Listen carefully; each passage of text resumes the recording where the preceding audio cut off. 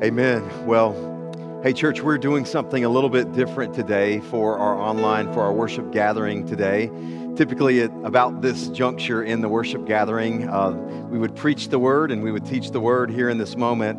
But really, as a leadership team and as our elders thought through about this week, we felt like that it would be really important to stop and to pause in light of everything that's going on and to have a conversation together. You know, we're not only in a pandemic, there's not only a health crisis that's going on and a mental health crisis and a financial crisis that we're going through, but we're also in a racial crisis as a society and as a culture.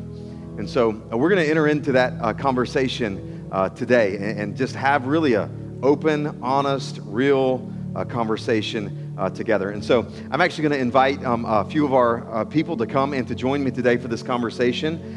Pastor Chris is going to be with me as a part of this, and then we also have a couple of our covenant members, Dana Smithers as well as Shannon Pushaver. And so we are super excited that they would come and to have this conversation with us. And so, hey, the purpose of this panel and the purpose of this discussion today really is to create a corporate space where we can enter in together into lament and pain.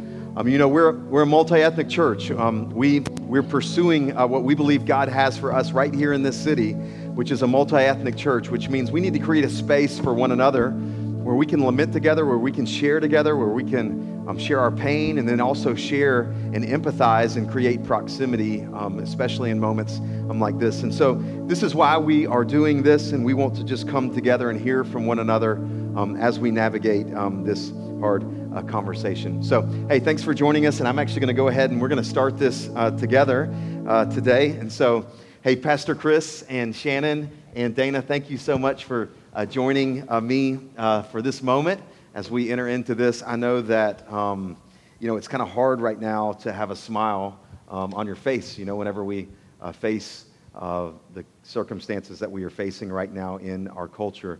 And so thank you all for taking some time to be a part of this conversation. And I've already told them this, but I've told them to be real and to be honest and to be raw.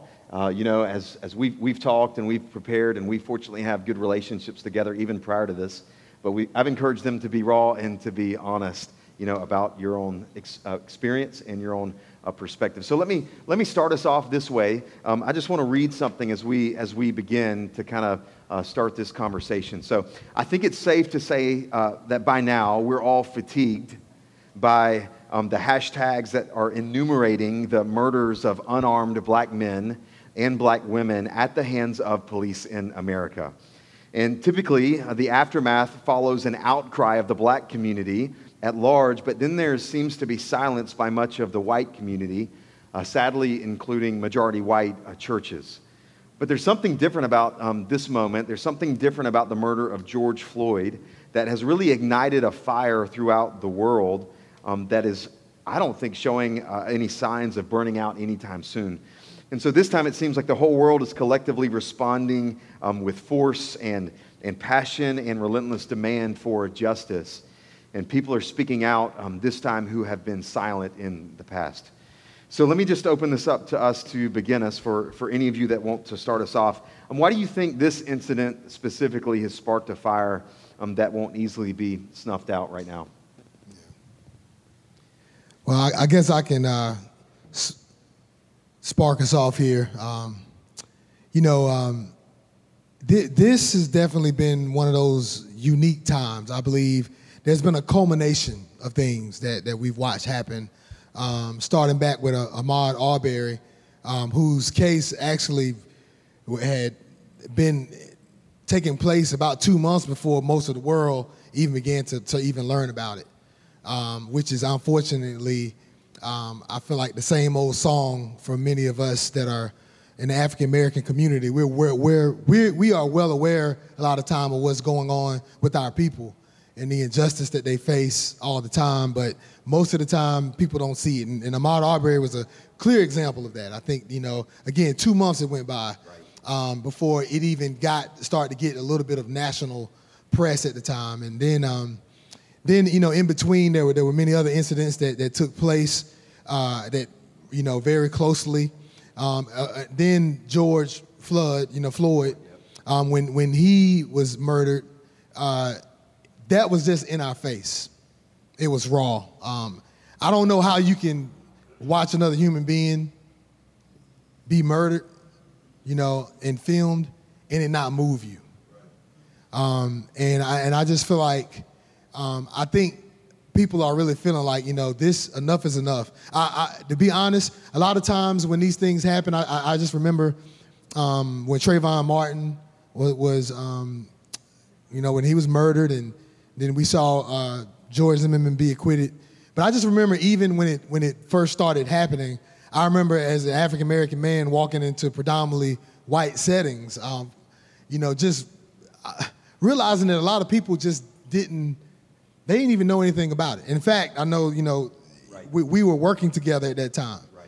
And I just remembered just feeling like, does anybody even know? Is anybody even seeing this? Does anybody even are we the only ones that really care about what's happening? And that's what sparked the conversation between me and you. And I think, this won't be easily snuffed out, because I think anybody that sees a human being, someone made, especially Christians, and made in the image of God, life being taken away like this, we're supposed to be breathing life into people. And when we see life being taken away, it does something that's very unsettling. I think just to add to what Chris said, I think part of it too is that when you've seen this, you either see the picture or watch the video, and then I think then to have like a day go by, another day go by, and we're sitting there thinking, do people not just watch a murder take place and then nothing has happened? And so I think for your question too about, why maybe this incident, I think because not having that immediate correction of what happened, I think is what fueled a lot of where maybe this movement, I think, started. Yeah, right. Yeah, it seems like with every new hashtag, it becomes inevitably more clear that there is a problem and that there is an issue. Shannon, I don't know what you would say. I mean, I don't know. You've been on this journey for at least a few years now, but I don't know what's unique about kind of this moment, maybe to the prior several years even. I would, agree a lot with Chris's sentiment. I think that people have finally reached a point where they're paying attention more often and are just finally ready to stand up and say, enough is enough. This cannot continue to go on. Whether they've been paying attention to people who have been speaking out for a while, and then they see something happen in real time, like with what happened with George Floyd, I just really think that it sparked something inside of them, considering that everything had happened with Ahmaud Arbery and how it took us using our voices and raising those in order for there to be even an arrest to occur. That's right. And so I think there's just a lot of momentum that's happened at one time, and I think that's what's different about what's happening now. Yeah, absolutely. Dana, question for you. It's been said that when George Floyd cried out for his mom in his final moments, every black mother in America heard him, and it broke their hearts. Can you speak to how you were impacted to that video of seeing him as a black mother yourself?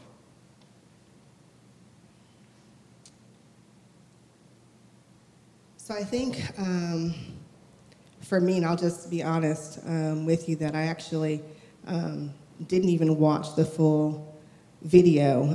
Just seeing the picture, for me personally, that image, I didn't need to watch the life being taken out of this man.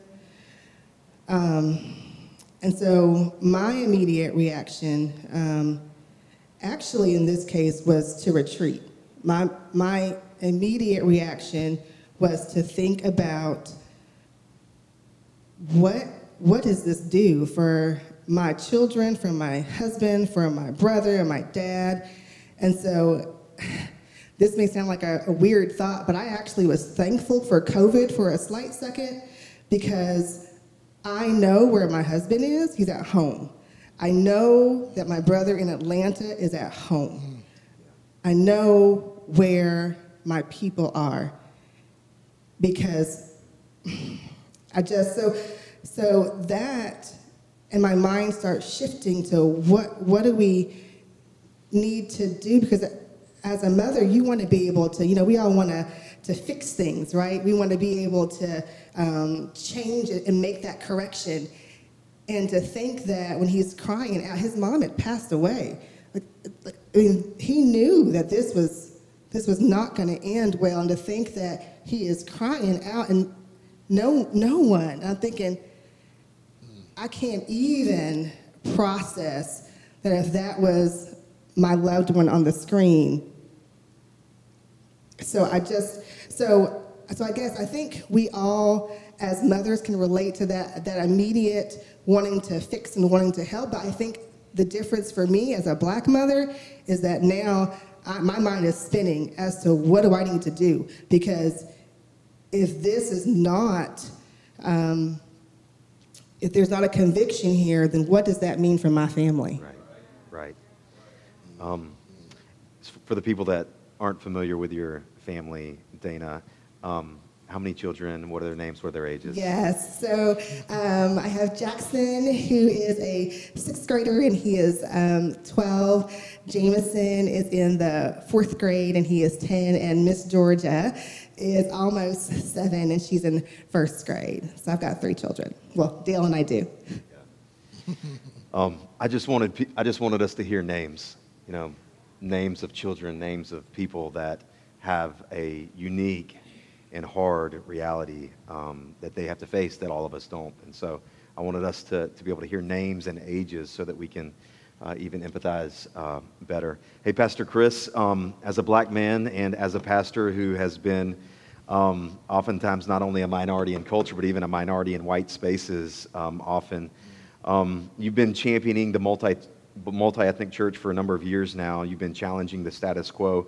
Are you hopeful by the response this time, by what you're seeing from your white Christian brothers and sisters, by evangelicals who have historically, I would say, not been very receptive or eager to hear what you've had to say or to experience what you've had to experience over the past few years?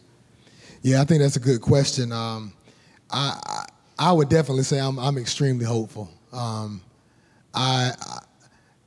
The boldness that I've seen from a lot of my white brothers and sisters, and some of my Latino and Asian brothers and sisters as well, that have stepped up and just said, this needs to stop.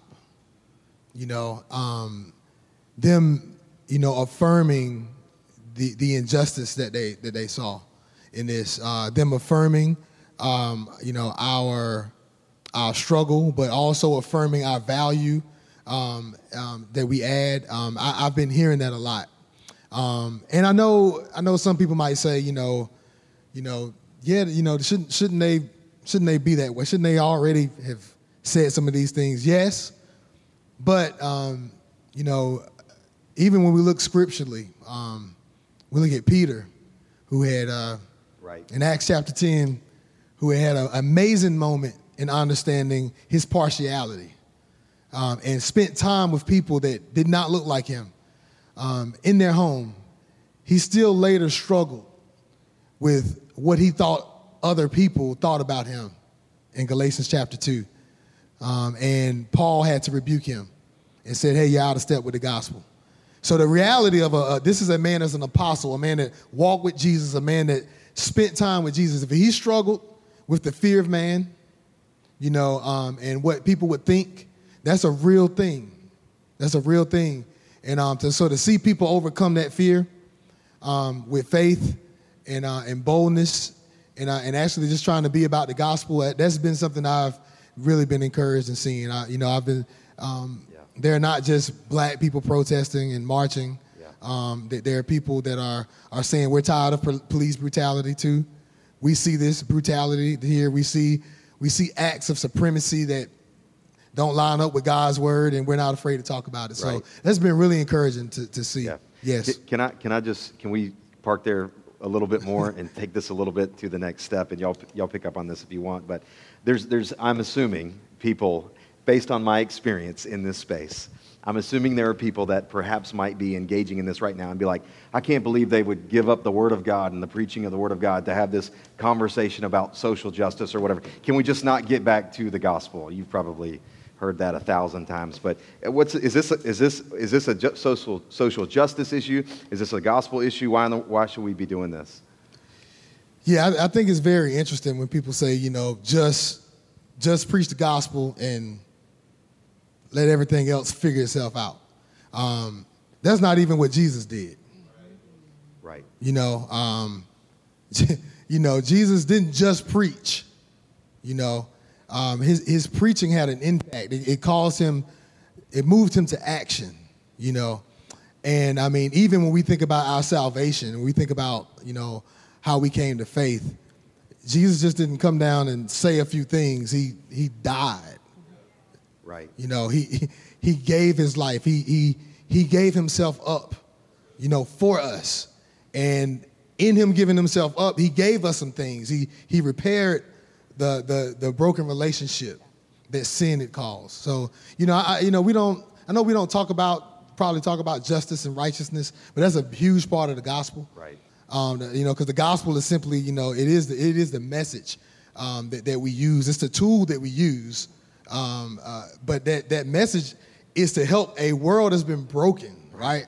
Right. A world that's been broken by sin, and it's not just our brokenness where we don't know who we are. It's our brokenness between God. It's our brokenness between each other. Yeah. It's our physical brokenness with this world. And Jesus is coming. He came to restore all those things. We're going to have a new heaven and a new earth. He said the prayer we prayed was, my kingdom come, your kingdom come, your will be done on earth. Right. So the on earth part, that's the gospel. You can't have a gospel if there's no justice in it. So I just think that's totally irrelevant. And let me just say right now to anyone who might be participating in this and watching and participating in this conversation, maybe you're not even a part of the faith, a church community. Maybe your aunt sent you a link for you to watch and you pulled it up and you're watching it right now. Regardless if you're in our faith community or not, this is the gospel. The gospel is the good news that God, through Jesus Christ, his life, his death, and his resurrection, is reconciling the world to himself and reconciling the world to itself. That's good. So the gospel demands, I feel like I've said this 1,000 times. Say it again. Say it again. The gospel demands vertical reconciliation with God and horizontal reconciliation with man. So for me to bypass horizontal reconciliation or to act like I've got some kind of luxury to skip it or to skip over it, I'm actually doing an injustice to the gospel by not even participating in this moment. You better preach. Yeah, okay, so that's my sermon. That's my sermon for today. Shannon, some of our black brothers and sisters are understandably fatigued by the onus that is continually placed on their shoulders to educate us as white folk, white brothers and sisters, about their experience, about black people, about injustice, about the terminology, about systemic racism, so on and so forth. How would you challenge the white community to share responsibility for reconciliation in the pursuit of justice? I think it's about intentionality in multiple different areas. Intentional about showing up so that you can learn about what is going on, because we don't have the lived experience of a person of color. And so that we have to be able to enter into reading books and listening to podcasts and things like that help us kind of understand some of these concepts, because I'll be honest, when I first started, I thought it had a lot to do with just individual acts. I didn't understand the broad systemic part of it. And, it takes some time and some effort and energy to enter into that space and do that work. We need to be intentional in how we take up space. With our friends right now, they're tired, they're weary. We don't we need to be checking on them and being like, how are you doing? But not expecting, they might not reply back right now, and that's okay. Right. Like Dana had said, she's just, retreated and needing that space. We can pray for them. We can love on them. And being intentional and figuring out what can we do with our voice? How can we leverage what it is that we have to start to create change? I mean, when we talk about the gospel, like Jesus, he laid down his privilege. It talks about that in Philippians 2. And, to count others better than ourselves. There's a lot of work that we can do here, and we need to be intentional in entering into those spaces and into this work. Yeah, that's good. Yeah, and let me just, we're even using terminology here that may even be like new to some people, privilege or whatever the words are, white fragility, some of this systemics, some of this might come up. And I'll just say, first seek to understand rather than be understood, and do the hard work of learning and reading and doing the work yourself. And I'll just Pastor Chris, are you against white people? Just for the record, No. Are you against white people? No. Do No. either of you hate white people? No. Okay, so just so you know, church, like, we love you, okay?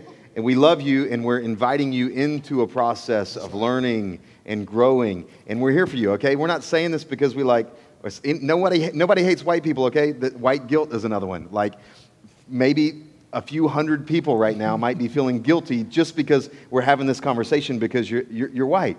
And that doesn't have to be the case, all right? And it's not helpful. Yeah, absolutely. It's just not, I mean, we need to be able to enter into this and realize that this is sanctifying work.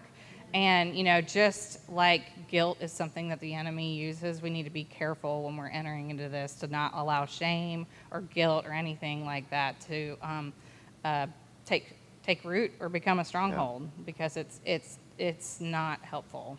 Yeah, absolutely. So there's a hashtag that is been pretty prevalent for the last several years, Black Lives Matter. Pastor Chris, I'll ask you specifically, why do you think the mantra Black Lives Matter is so inflammatory and hard for white people? And then what do you? Well, let me just say this. I'll answer a different question. For Black Lives Matter, why do you feel like that is a helpful or necessary even proclamation in this moment? Yeah, I think, the Black Lives Matter, especially that hashtag, started becoming prevalent around the time that Trayvon Martin was murdered. And immediately, I feel like most people in the black community, we knew exactly what that meant the first time we saw it. And it's simply, if I was to use, some of our terms that we use when we're breaking things down biblically, it's a lament. It's an outcry. It's a cry out to God saying, like, don't ignore this dead body right here. Don't step over it. Right. It matters. Why is it that we keep seeing so many of them and it doesn't seem like people care? Right. So I know that Black Lives Matter. I know it is also a movement as well, and there's people that are part of it.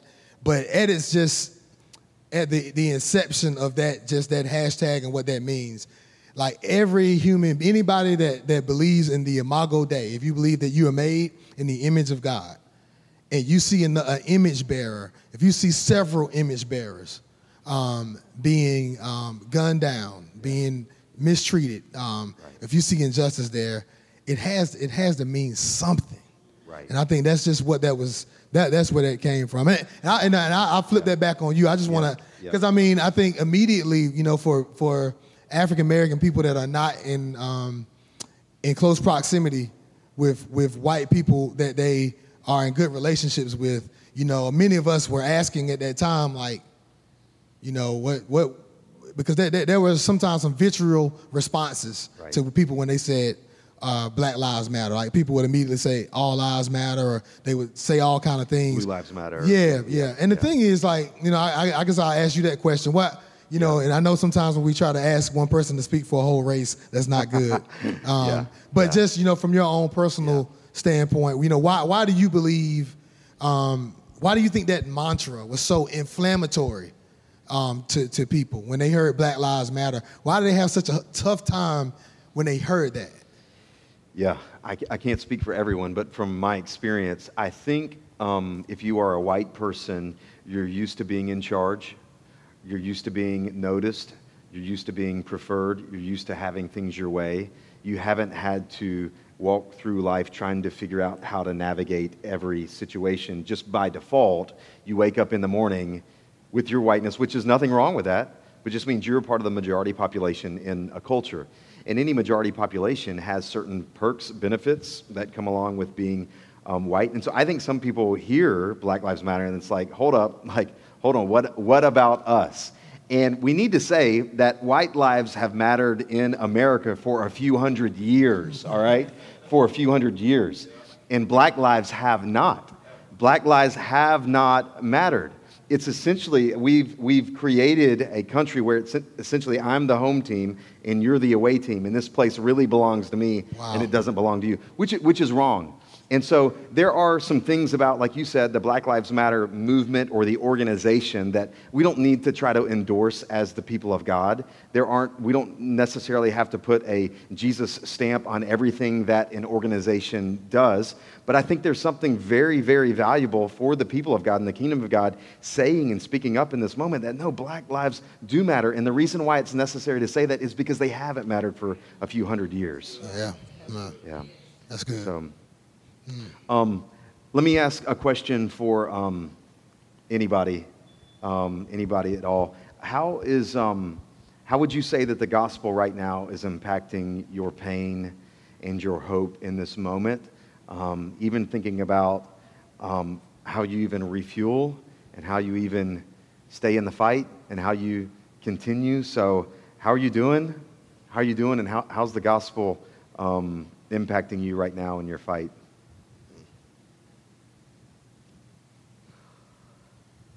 I'll go? Okay. I am thankful for the gospel. In fact, my family and my girlfriends, I talk about all the time that I don't know how people are making it through this without Jesus. Because if you're not careful, you can sink into this pit of despair and anxiety and just even the waking up and thinking, how am I going to get through my day when I've seen, police come into a home and shoot up people? We've got cases in Wilmington where mobs have come to Damian Shepherd's home, and I'm thinking, so if I don't have something to anchor in, I don't know how I'm even going through my day. Right. So for me, my joy comes through Christ. And so I'm thankful too that we at the Bridge are going through a women's Bible study and we're looking at Philippians, and I'm just reminded that Paul he reminds us just to be rooted and just to be firm, right, in Christ, so that when we can have times like this, that we know where our joy comes, because it certainly doesn't come from the earth, right? Right. And so I guess I'll say too, because we talked about this before, that how do I really get through? So I'm a praiser, y'all. I'm a singer. And so for me, I am constantly playing through songs. If you guys see me walking out in the neighborhood, I'm probably walking and raising my hands and worship, because I've got to be able to refuel through my day. So when I'm hearing songs like How Awesome Is Our God, I'm hearing songs about I've seen him do it, greater is coming, better days. That for me is how I can recharge and keep going, right, in the midst of all of this. That's good. That's good. Man, she took my answer, kind of. There's just something about worship, right? Just being able to enter in and allowing the Holy Spirit to kind of just fill you. Because you can sit here and you can sing those words and just remind your heart of God's promises. And that in and of itself refuels me. Being able to see people that I've had conversations with for years speaking out, being able to see, a hope deferred doesn't mean that he's not working, doesn't mean that the seeds I've not planted, that he hasn't been doing something in it, that refuels me. Being able to have conversations and have relationships and to see the fruit of my own work and being able to be present with my friends when they're hurting, that refuels me. Being in my garden, being with creation, things like that you have to be intentional with, because this work is draining. It's hard to sit in something that can be so heavy, and you got to take care of yourself. You got to be able to take that time with the Lord so that you can be in it for the long haul. Yeah, that's good. I think a couple things for myself. I think, one, if I look back and, not only do we come from a long line of faith just through the scriptures, I think just historically as an African-American in this country, there's just been a lot of people that's gone before us, Right. And they've been through, I would consider far worse. The fact that Dr. King was a Baptist preacher, Right. at 38 years old, just fighting for something that he simply should have had, not something more, not anything other. The fact that he was murdered at 38, and I'm 43 right now, so I still think about that all the time. I think about it's because the people that have gone before, and when I think about their faith, when I watch the way they still hung their head high and the way they praised God regardless, and how they just kept the faith, that gives me, motivation to be like, keep going forward. So looking back is one of the ways. Also I think just knowing that Jesus is the Omega. He knows that we would be in 2020. And I don't know about y'all, but 2020, it's time for you to go. Yeah. I'm glad we started this year fasting. Right. He knew we would be in 2020. He knew that. And just knowing, as we were saying, just acknowledging who God is in the midst of this, he hasn't changed. He's still a good father. He's still a wonderful counselor. He's still the Prince of Peace. Yeah. He's still our everything, and I got to remind myself of that and not let what is happening confuse me, lie to me, force me to become somebody that I'm not. I know who I am in Christ. And going to sleep, resting is really big, and just refueling. And just, God says he gives his righteous sleep. And I know for some people that's hard right now. Right. Something that simple. There's so much, you see so much, you hear so much, it's hard to close your eyes and rest. So, just being able to rest right now. And there are moments, there are moments when it's too much, and when we feel those moments, just like Dana was saying earlier, I think it is wise to retreat. It is wise to pull back, spend some time alone with the Lord. Jesus did it. Yep. Sometimes he went up on the mountain, yep, and he was just like, I need to be away from everybody, spend some time with my daddy, and I'll go back on the mission. Right. So that's been some of the things. Yeah. All right. So last question. How can we as a church be a bridge? Like that name, by the way. It's great. I might be privy to it. It's a good name. It's a great name. Whoever came up with that name, it's a great name. Hey, how can we be a bridge right now in this and offer hope to our city?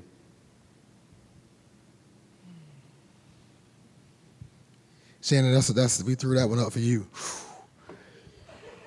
I think we need to show up.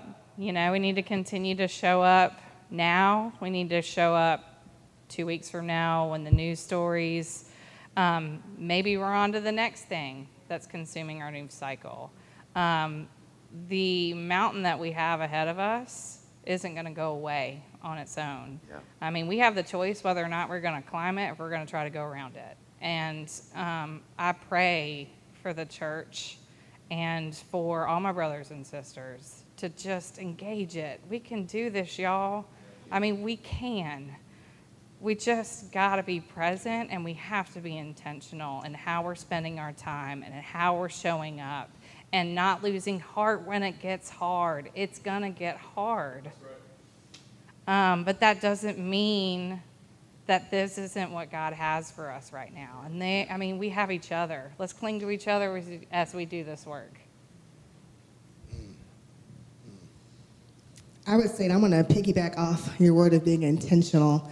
I think that with the church and just with everybody is wanting to ask them the questions of, what do we do next? And I think that's where I think we can really step in and help, because when you're going through this change process, right, that then after the recognition, after the acknowledgement, and which we're thankfully now seeing, then we have to then have some actions and then have some processes and thoughts with that. And so, I know that people want to go out and just change the world in one day, but I think that, we can start with just some small, meaningful things. And so I think that's where you can dialogue and have conversations with one another, so that we can then start to have the change happen, right? And just not have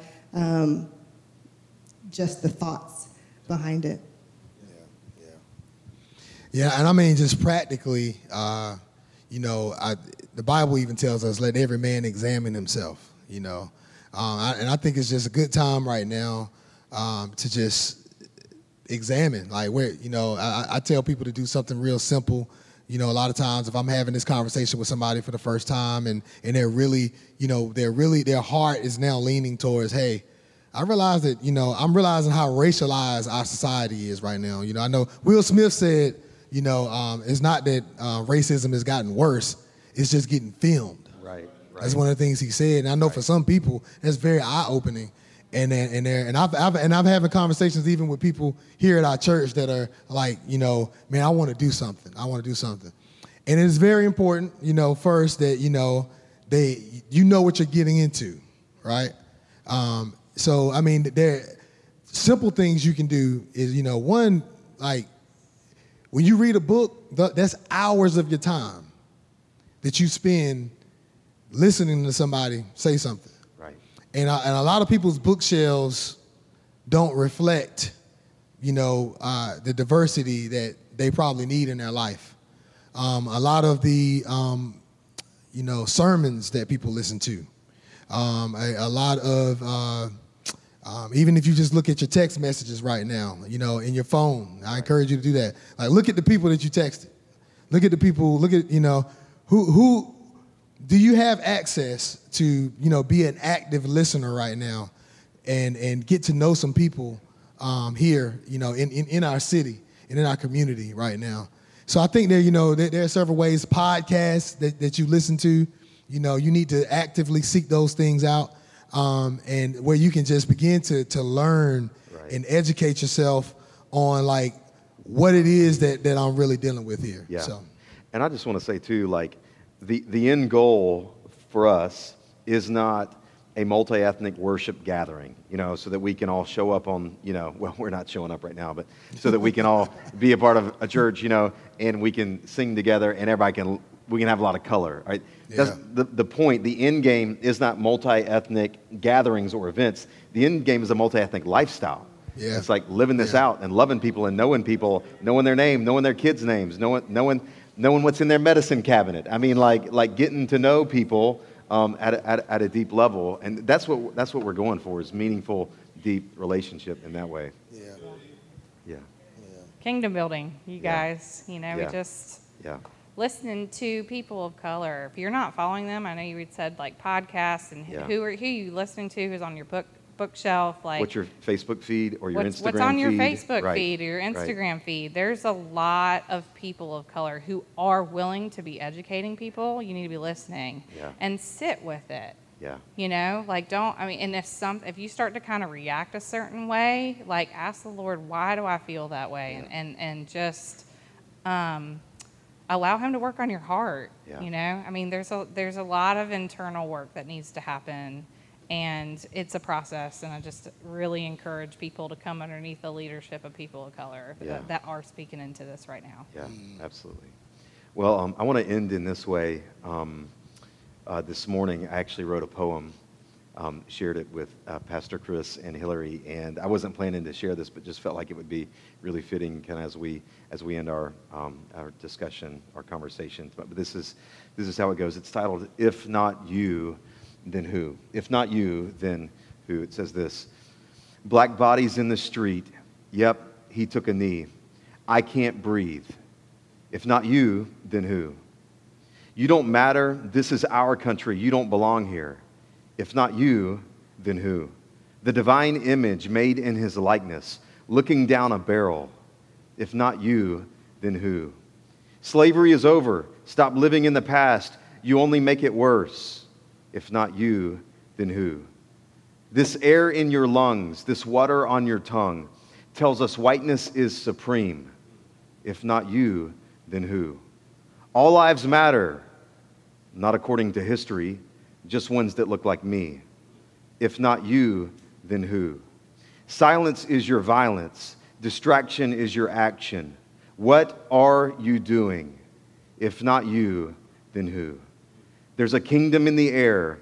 Its king is on the move. Time to stop the games. If not you, then who? Time to take our stand. Let's build that coming land. We just need a few. If not you, then who? If not you, then who? All right. Hey, can we put our hands together and thank these people for joining us tonight? And thank you. Love each of you. Thank you for joining us. Pastor Chris, would you pray and close this time as we continue to worship? Yes. Jesus, we thank you for our family. In John 17, Lord, we know that you were thinking about us, even in your prayers, long ago. Lord, you cared about our unity. And that's why we do this, Jesus. That's why we have these sometimes hard conversations, because ultimately, Lord, we want to be united in you. We want to bring glory to your name. Jesus, that was your prayer. Help us be the answer to your prayer. The prayer you prayed to your Father. Lord, let them be one as me and you are one. So, Lord, I just come against the division of racism that has been here since the inception of this country, Lord, and we're still fighting it very hard now. But what better to fight it than your blood, than the message of the gospel? Thank you, God. Thank you, Jesus. You knew this when you died on Calvary. You knew what we would face.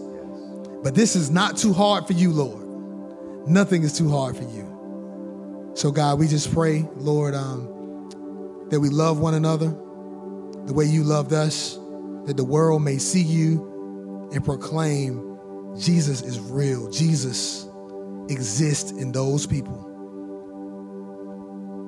Lord, let us be a reflection. Let us be salt and light before you. God, we give you all the honor and all the glory. It's in your mighty name we pray. Move, Lord. Amen.